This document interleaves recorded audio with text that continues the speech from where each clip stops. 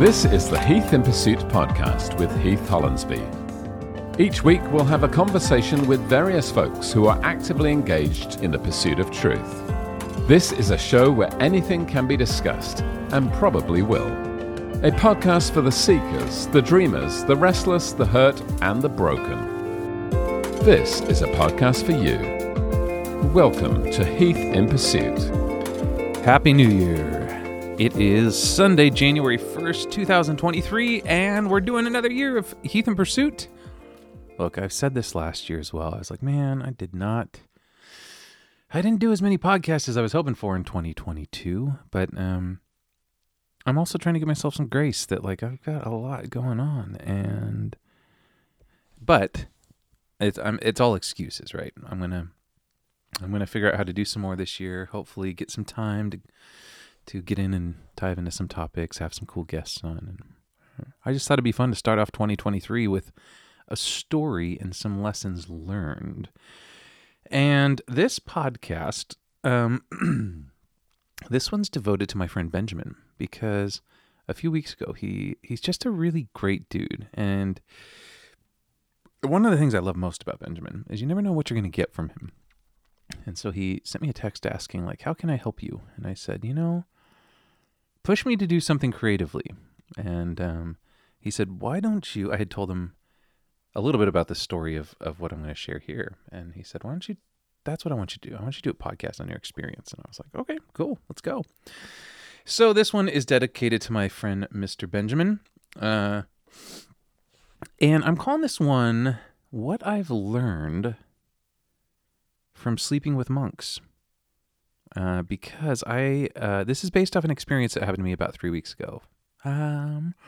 Okay, so preface, my friend Danny called and said, hey, there's an abbey that I like to go to. And if you've never been to an abbey, you should come with me because I need a break from this world and we need to escape. So I said, let's go. I'm always down for new experiences. And so we went on a drive, and I'm going to... I don't know. I'm just going to share this experience, and I don't know what people might find like, oh, you shouldn't have shared that. So I'm not going to tell you where we went, what state, who we talked to. I'm not going to tell you any of that stuff, just to protect, I don't know, anyone who might be upset or whatever. So, okay, so we go down to this abbey, and I didn't know what I was getting into, but this abbey is beautiful. And an abbey, for those who are not totally sure what an abbey is, it's just a bunch of buildings, or it's a retreat center that is full of a community of either monks or nuns. And this was a Catholic abbey, and there was a good chunk of nuns there, or not nuns, sorry, of monks there. There was no nuns there. But the beautiful thing, there's some plus and minuses across the board. I had a really fun time, but I didn't know what I was getting into. So we drive down there. We're in good spirits. We get some bottles of water just because we don't know what the tap water is going to be like, the situation. But Danny had been there before, and he's like, dude, this is pretty cool. It's pretty primitive, or not primitive. It's pretty like practical. They're modern, and but I still didn't know what I was getting into. So we get to this abbey, and we arrive on a Monday, and I think we're there for 2 days. 2 nights, 3 days, 2 nights. And they have all their meals catered. And now each monk will have a different assignment at the abbey. So the way that they live for free is they have jobs. And this abbey, each abbey has some different things. So like one abbey has like, they make chocolates. This abbey we were at, the monks make candles and beer. They have a brewery on site where they brew their Belgian beer, which is so good. And so like one of the monks is the head brewer there, and one of the monks oversees the grounds, and one of them oversees the bookstore, and one of them oversees the check-in for the guest house that we stayed in. And the guest house, so we check in, and the guest house, I think this was like $200 for $220, something like that, for 2 nights. And you get your own room, and each room has like a bed and a desk and a small bathroom, and that's it. It's like a It's like a hotel, but it's designed really well. Like it looks like IKEA. So this guest house that we stayed in was actually like a 4-story building with a bunch of rooms. It'd feel like a hotel, except it didn't have like a TV in the room and that sort of stuff. So I'll talk about that here in a minute. But we get checked in. We start walking around. We find out that the monks are very they're very accommodating to guests, because guests can go there, and you can go there for silent retreats. You can go there to do some education stuff. You could go there just to engage with the monks and get off the grid. People have many intentions why you go there, and you're not forced to do anything that they do. But these monks have 6 prayer services 7 days a week. So they start at like 5 in the morning, and the last one's about 8 o'clock at night. And all through the day, they've got these services that last anywhere from 25 minutes to an hour every day, and they're on time, and it starts on time, and it's a really fun experience. And the weather was kind of cold and ominous, and it was dark early, and the cathedral that was right outside the guest house, it was a giant, beautiful cathedral, was all lit up, and it was foggy and just kind of mysterious. And the monks wear all these black outfits. They're called habits, actually. And so I would assume this is a lot of like what you would picture it being like in a movie. Like you've got the monks, they stay to themselves. They wear their black outfits. They're called habits. And they stay to themselves and they do their own thing. They're not rude, but they're also not like seeking out conversation and like the most outgoing, like, what's up guys, welcome. Yeah, they're happy to engage and have conversation if you run into them. Some of them. I found a couple of them to be very kind and a couple to be not so kind. And we'll talk about there in a minute.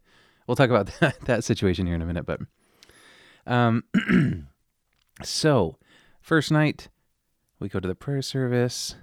I slept in every day for the 5 a.m. service.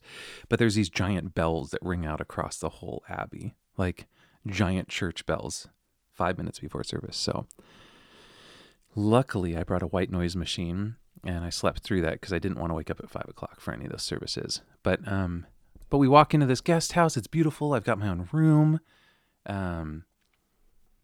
I didn't expect things to shut down so early. So like at about 8 o'clock, because I get back up to pray again at like 5. And I was talking to one of the monks. He's like, I'm usually up like 3:30. So they do like the 8 o'clock service, and then it shuts down. Like things shut down for the night. And I'm a night owl. So I'm like sitting there in my room. I didn't bring my computer intentionally. I didn't have a TV in the room. So you're like, I got to spend 4 or 5 hours a night just sitting in silence and reading. Those were literally my 2 options, which was actually kind of a nice reprieve from the chaos of the world. But you go in. When it was mealtime, it was really great. We would say a prayer blessing before each meal, and all the meals were catered, 3 meals a day. So it was like really good food. It wasn't like cafeteria gross. The banquet hall was like all windows overlooking this, on this like a mountainside overlooking the city. Like it was a really beautiful facility. And so I'm going to tell you, like, so I've got these giant fields you can walk around and do your thing in and sit and read or just go stand under the trees. They've got the brewery on site that you can go drink beer. They've got a coffee shop that's really great, serve great coffee, and they've got a gift shop. They've got a huge, like, Scandinavian-inspired library with, like, 2 stories, thousands and thousands of books, and that's where I spent a lot of time. So I have that. They have the place where you stay, the guest house. They've got the cathedral you can go sit in and quiet and pray and light a candle. They've got the monks' quarters where the monks live. They've got a seminary on the site, so they have places where all the seminary students are staying. And that's about what the grounds are like. Really well maintained. Like when we were there was people like with landscaping companies that were blowing the leaves, and so it was very well tended to. Furniture was real modern. It felt like I was in IKEA, which was really kind of cool. But things shut down early, and things start really early. breakfast is at 7 a.m., and if you're not there, you don't get to eat. But it's all you can eat, catered food. And they would have like, I'm trying to think, like an example of dinner would be like you'd have salad with like 6 different types of dressing, and then you'd have like a couple types of vegetables, and then one night we had like steak, and then rolls, and then dessert and drinks, and they had a bunch of different types of water and wine and sparkling water and juices. And so like it was really, my thought going into it was it going to be like junior high camp, like everything's kind of half-assed and not that great, but that is just not the case. It was beautiful. We had an opportunity to spend some time with some monks, which is kind of fun because like, you know, they're in their black monk outfits, but like one of the monks we were talking to just pulls out his iPhone and adding stuff to his calendar. And so it was kind of funny to see that stereotype broken because I didn't know what I was getting into. I thought it was just going to be a bunch of like somber people that were kind of weird because they don't interact with other humans and they just pray all day. But it was a really great experience. We had mealtime. Some of the monks would come and sit with us. Sometimes we would see them walking around and shake hands with them. We'd talk to them at the gift store. But there was a hierarchy that existed at this place. It was really kind of fascinating. So at this abbey, you have the abbot, who is like the CEO of the abbey. And this abbot essentially has, oh man, how do I want to describe this?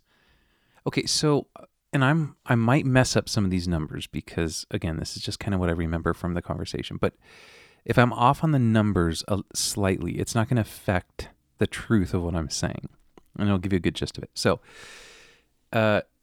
when you want to become a monk, there are some things that must happen. Like, there are just some things that you can't have a family and be a monk, like that sort of stuff. And it's also people that are seeking out to be monks. This is a lifelong calling, they would say, that they were called by God to do this. And so no one's forced to be there. But what happens is they have essentially like you're a monk, but you're like a junior monk for a couple years while you just figure out what you're doing. When you're done with your junior monk, and I think he said that was like 3-year process, then you have up to 6 years where you can renew saying your sacred vows. And once you say your sacred vows, that's essentially your lifelong pledge to the Brotherhood of Monks. And so if you're not ready at year 3, you can like ask for an extension to make that decision to make sure that's what you want to do. And you have a couple years to keep renewing that extension. But at some point they go, hey, you can't keep renewing this. You either got to join us for life or go. And it was kind of cool. Oh, they had a cemetery there too, with a chapel, a bunch of chapels you could go pray in and reading spots. But the cemetery was on site for all the monks that die there. So essentially, you live in this place and you die in this place. This is where you call home once you make these sacred vows. Now, what I was shocked to learn was that I thought like Roman Catholic monks, I just had so many stereotypes walking in, and they kind of blew my mind, from like the building and what they ate and how they talked and their access to technology. And there were some really beautiful moments and then some things that were kind of disturbing. And so I'm going to talk about them all because why not? So I think where I'll start is the first meal we had. The monk who oversaw the dining hall was just really awful to the catering company in front of everybody, like uncomfortably awkward. Like, I'm sick of ordering this much food and blah, blah, blah, blah. And the guy's like, look, there's food in the back. And it was just like really tense. And so when I was talking to one of the other monks about that, so you had him, and then you had another monk that ran another part of the a part of the property. I'm trying to be really careful with my words. He ran another part of the property, and he was really awful to his staff. And there was a lady working there, and I just felt like bad for her because he just was on her all the time. Well, when I started talking to the other monks, they're like, yeah, there's reasons these people are grumpy. Like the guy that yells at the catering company, he used to be a priest at a local church, a Catholic church. And the abbot pulled him from that and put him on the abbey and put him in charge of the food and he hates it. And so, of course, he's going to be a jerk because he's miserable. And everyone knows he's miserable, and that's for him to work out his issues. And I thought that was really interesting, was these tenets of what makes somebody you would think be a faith person, like peace and kindness and joy and love and all these things that Jesus talked about. That just wasn't the experience of how these monks were treating people, because they were upset that they were essential. It's kind of militaristic in the sense of, no, this is your job now. And once I decide that I'm done with you here, I'm going to move you here. And you're a monk for life. So guess what? You're doing it. So they were just like, yeah, he's grumpy because he had so much freedom down the hill. He ran this church. He had his own house there, and all that was taken from him. And then he was put on food duty, and he's bitter, and he's been bitter. And so I just thought that was really fascinating. Another thing that I thought was fascinating was how vocal some of these monks were about how much they're not happy there. For instance, I was talking to one of the monks, and this monk is identifies as homosexual, and which is actually really, I'm not going to say uncommon because we'll talk about that here in a minute, but he was just constantly talking about how much he hated that place, and he wasn't certain that he wanted to be a monk forever. He hasn't said a sacred vow, so he can leave. But he was very vocal in front of everyone else about how unhappy he was. In fact, there was a situation when we were leaving where he was like, hey, one of the staff workers walked by and was like, oh, is Heath trying to get you to move to Tacoma? And he said to the other staff worker, like, yeah, he is, and you better not tempt me because you know how much I hate it here. And that's just kind of like, I always thought monks would be solidified in their call, and they're just there to shut up and listen. And this monk was unhappy because he was placed in a position working at this abbey, and he was moved jobs to a job that he wasn't given all the information, so he felt a little bit duped. But that is the hierarchy of the church, is this is for you to wrestle through. And so he'd be like, I was frustrated, and then the response from the leadership is like, well, we're sorry. That's not our problem. Like, your frustration and anger is your problem. That's for you to work out. And it was really interesting watching his tension of wrestling through, like, do I hate this because this is God growing me? Or do I hate it because I'm miserable? And I think it's really fascinating because in so many conversations that I have, there's this kind of sense of autonomy or individualistic pursuit that would say, like, if this makes me uncomfortable, I'm going to alleviate this. And I think there is something beautiful about this spiritual tradition that these monks were participating in that was like, no, maybe I hate it because this is God turning me into a better person. This is God purifying me. This is God. And most time, I know my case and many of my friends, it's like if the going gets tough, we give up or we walk away or we go like, this is not what God would have for me. Yet the monks were like, look, I'm miserable here, but I'm committed to this thing. And I hope God's actually doing what he said he was going to do, and that I'm working this out, and that these leadership frustrations, they didn't look at it as a systemic issue. They looked at it as an individualistic issue that they had to work out between them and God, which I thought was really fascinating, and I didn't expect that at all. The monks are given 10 days a year off. So they can leave the abbey, they can go on vacation, they can go home for holidays, that sort of stuff. But the other thing that was really interesting was these monks were very ritual. They take care of each other. But there's a lot of hierarchy even in this complex where all the monks live. So you have all these guys living in the same room or in the same building. And you've got young and old and people that have been there forever and people that are new to it. And they have varying degrees of what their hopes are for the church. And so one of the conversations we were learning that, like, it's crazy because the old monks don't really like the new guys. And the new guys don't like the old guys. So the new guys are waiting for the old guys to die off so they can make changes and like, hey, we're going to fix this place.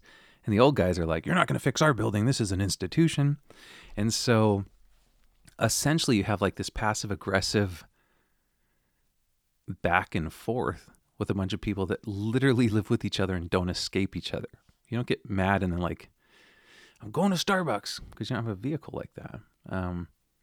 And so I learned there was a lot of tension between this brotherhood. Yet they would still gather 6 times a day for prayer, and they would sing together and pray together and talk together and line up together and enter the room together and leave the room together. But it just, it was a little wild. It was a little wild to view. Growing up really religious, I thought it was fascinating how rote yet enchanting the services were. So you'd walk into the chapel for the service, and they'd have books lined up with kind of the reading for that day, depending on what prayer time it is. So, like typically on a day, you would have you'd have these different services. And the last night one was called the comp line. And what that was they had a set series of prayers, and then the priest or the monks would line up, and then the abbot would come with like this scepter of water and like splash it on you, kind of like insinuating like washing you of the day, and you start over again tomorrow, which is really kind of cool. But there was an informalness and a roteness that was pretty unaccommodating to those who don't participate in Catholic services often. So me not being Catholic, they were standing and sitting and bowing and do this and do that, and I felt like I was way out of my league. And there was no sort of like informative, like stand up here and we're going to teach you how to join us. It was like, no, this is what we're doing. Figure it out if you want to join us. We're going to keep going with or without you, which I thought was kind of interesting. But yeah, like on a typical day, you'd have like, so like on a regular weekday, I'm looking at the schedule right now, you'd have like a 5:25 vigil. And then at 6:35, you'd have the lauds. 8 o'clock, you'd have mass. 12 o'clock, you'd have midday prayer. 5:20, you'd have vespers. And then 7:30, you'd have compline. And then after that, the monks would go to bed and wake up at 3:30 or so and get ready for the next day and be there at 5:25 worshiping. There was a cadence to their prayers that was really kind of cool. That was sort of unique. As we're reading through like kind of the hymnal, everything was very monotone, but it was very memorable. So a lot of the singing, it wasn't hooky and catchy like contemporary music is. It was very much like, who is the Lord's in the house of the Lord says us. Like whatever the thing is. But it was very like rhythmic chanty, which I found actually spent some time, like it was just kind of in your head for the rest of the day, which I think actually is a purpose of them doing some of that. It was to like get this material, this spiritual material into their minds and their hearts as they go about their work for the day.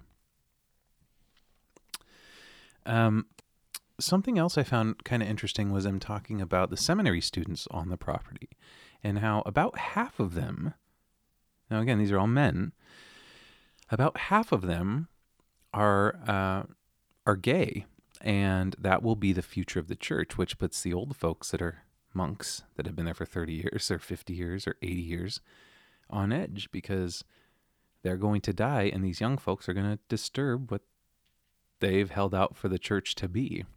And it's really interesting because one of the people we were talking to had stated that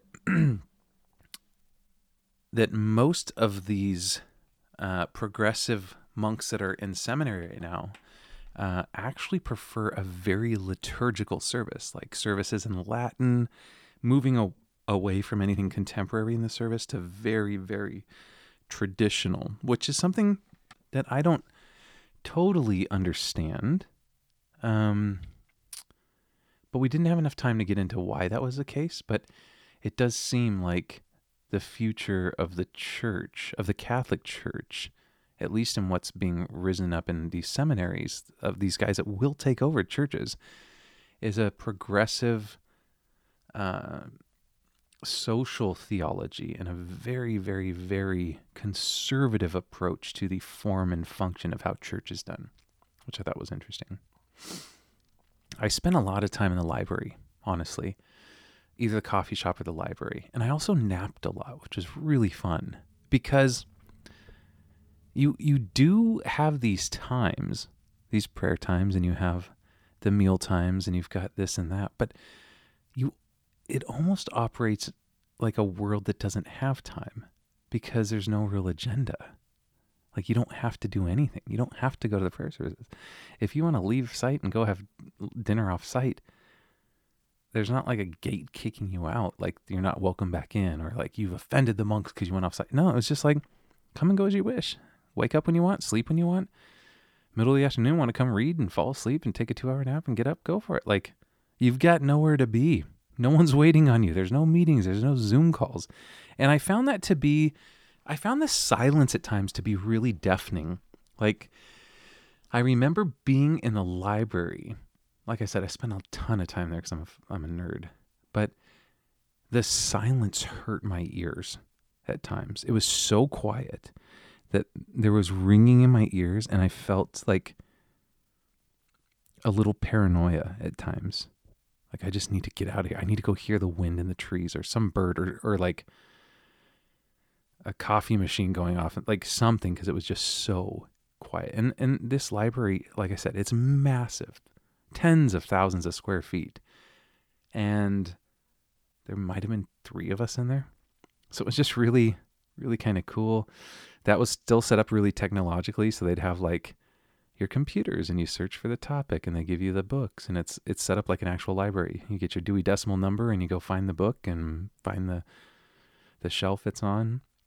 You could check out the books while you're there and return them when you leave, which was really great. And there's no cost to any of that. It's just, that was really beautiful. The time thing was a really weird thing for me, but I also found it very freeing, because by the end I was like, man, we have to get on the road so we can get home by this time. What time do we need to leave here? And it just felt like, yep, running back into the chaos that we know is not natural. And so that was kind of fascinating to me. The other thing that was fascinating was just how much time I had to just contemplate and sit and be off my phone intentionally and live in the experience of whatever was happening. There'd be other guests that, like, I remember there's one guy that was showed up for the night. He was a young kid, 21 years old. Crazy story. But he's an intern at his church, and one of the things he has to go through at his internship is a night away at this abbey. And so he came, and he was young, and we made friends with him and hung out and talked, and it wasn't awkward, but there was also this sense of like, yeah, maybe we'll see you around. Maybe we won't. Maybe we'll be gone by the morning. Maybe we'll be here. Maybe we'll run into you tonight at midnight if you're perusing the halls looking for books or looking at artwork, which is another thing. The artwork across this abbey was stunning. Everything was so intentional. In the dining hall, they had a really beautiful 2 or 3 pieces of art. And in the guest house, there was art all along the walls, and statues and figures, and then walking into this cathedral that felt so huge. I mean, it was huge. It felt like a European cathedral. And there was like 10 people in the service. And when you walk in, it's not, smoke and lights and sound, music playing, waiting for the service to start with a countdown clock. It was quiet, and you just go sit. And when the service is over, you can stay all night. You can go into that building at 2 a.m. and just sit in this cathedral by yourself and pray, or light a candle and pray for somebody, or read, or sit in silence and meditate. It was very, just very interesting how open the whole facility was, which I really enjoyed. So what are my big takeaways? I gave you a lot of the semantics of kind of how it operated. I've told you a couple of the takeaways too, but I think the biggest takeaway is just the presence, the power of slowing down, the power of not having an agenda, of understanding that you can be in service, church service 5-6 times a day, every day of the week, and still be miserable and still not understand your calling. And that's okay. And I've also learned a lot about slowing down from this service. It was interesting because my buddy Danny, who I went down there with, was like, hey, any kind of takeaways as we're driving home? And there was nothing like mind-blowing that stood out to me. But over the next 2 or 3 days, like this idea of codependency was a word that I've been kind of wrestling through. And for some reason, I've never thought of that word. I've never done any research on it. I don't even know what it means, but I just felt this urge of like, Heath, this is something that is in your life that you need to deal with. And so now I'm trying to pursue figuring that out. But all that to say, the monks are a really lovely bunch. And they don't always get along. And they have varying degrees of thoughts and opinions on how things should be and who should be there and who shouldn't and how things should work and how things shouldn't. But getting away, spending time with some folks that think differently than you, having no access to technology, shutting things down at 8 p.m. and staying silent until service the next morning, like there's a real beauty to slowing down. And I think it'd be worthwhile for many people, including myself, to return to that concept often, because the world we live in is so much faster and exhausting than we realize, because we live in it day in, day out. So when I'm re-entering, even just after 3 days of being out of it, feeling exhausted and stressed, and I'm like, no wonder we are so tightly wound all the time, because we don't understand. We're like the frogs that are slowly boiling in our culture. Like, we don't understand how short we are and how addicted we are to our devices and how quick we are to assume certain things about people without really trying to engage them. Like how short our attention span is, that sort of stuff. Like, that's all things that I'm now wrestling with after having spent a few days sleeping with the monks. So that's my takeaways. Maybe there's something in there. Slow down this year. 2023, you don't have to run full speed. Take some time and breathe. Shut your phone off. The world's going to keep moving on, regardless of how fast or how slow you're running. It's not waiting for you. It's not waiting for me, and it never will be. And I'm going to do some more podcasts this year, so be listening to that. Hope you have a really great 2023. We'll see you next time. Thanks for listening to this episode of the Heath in Pursuit podcast. We look forward to being back with you next week. For more information on the various works of Heath Hollandsby, please visit heathinpursuit.com.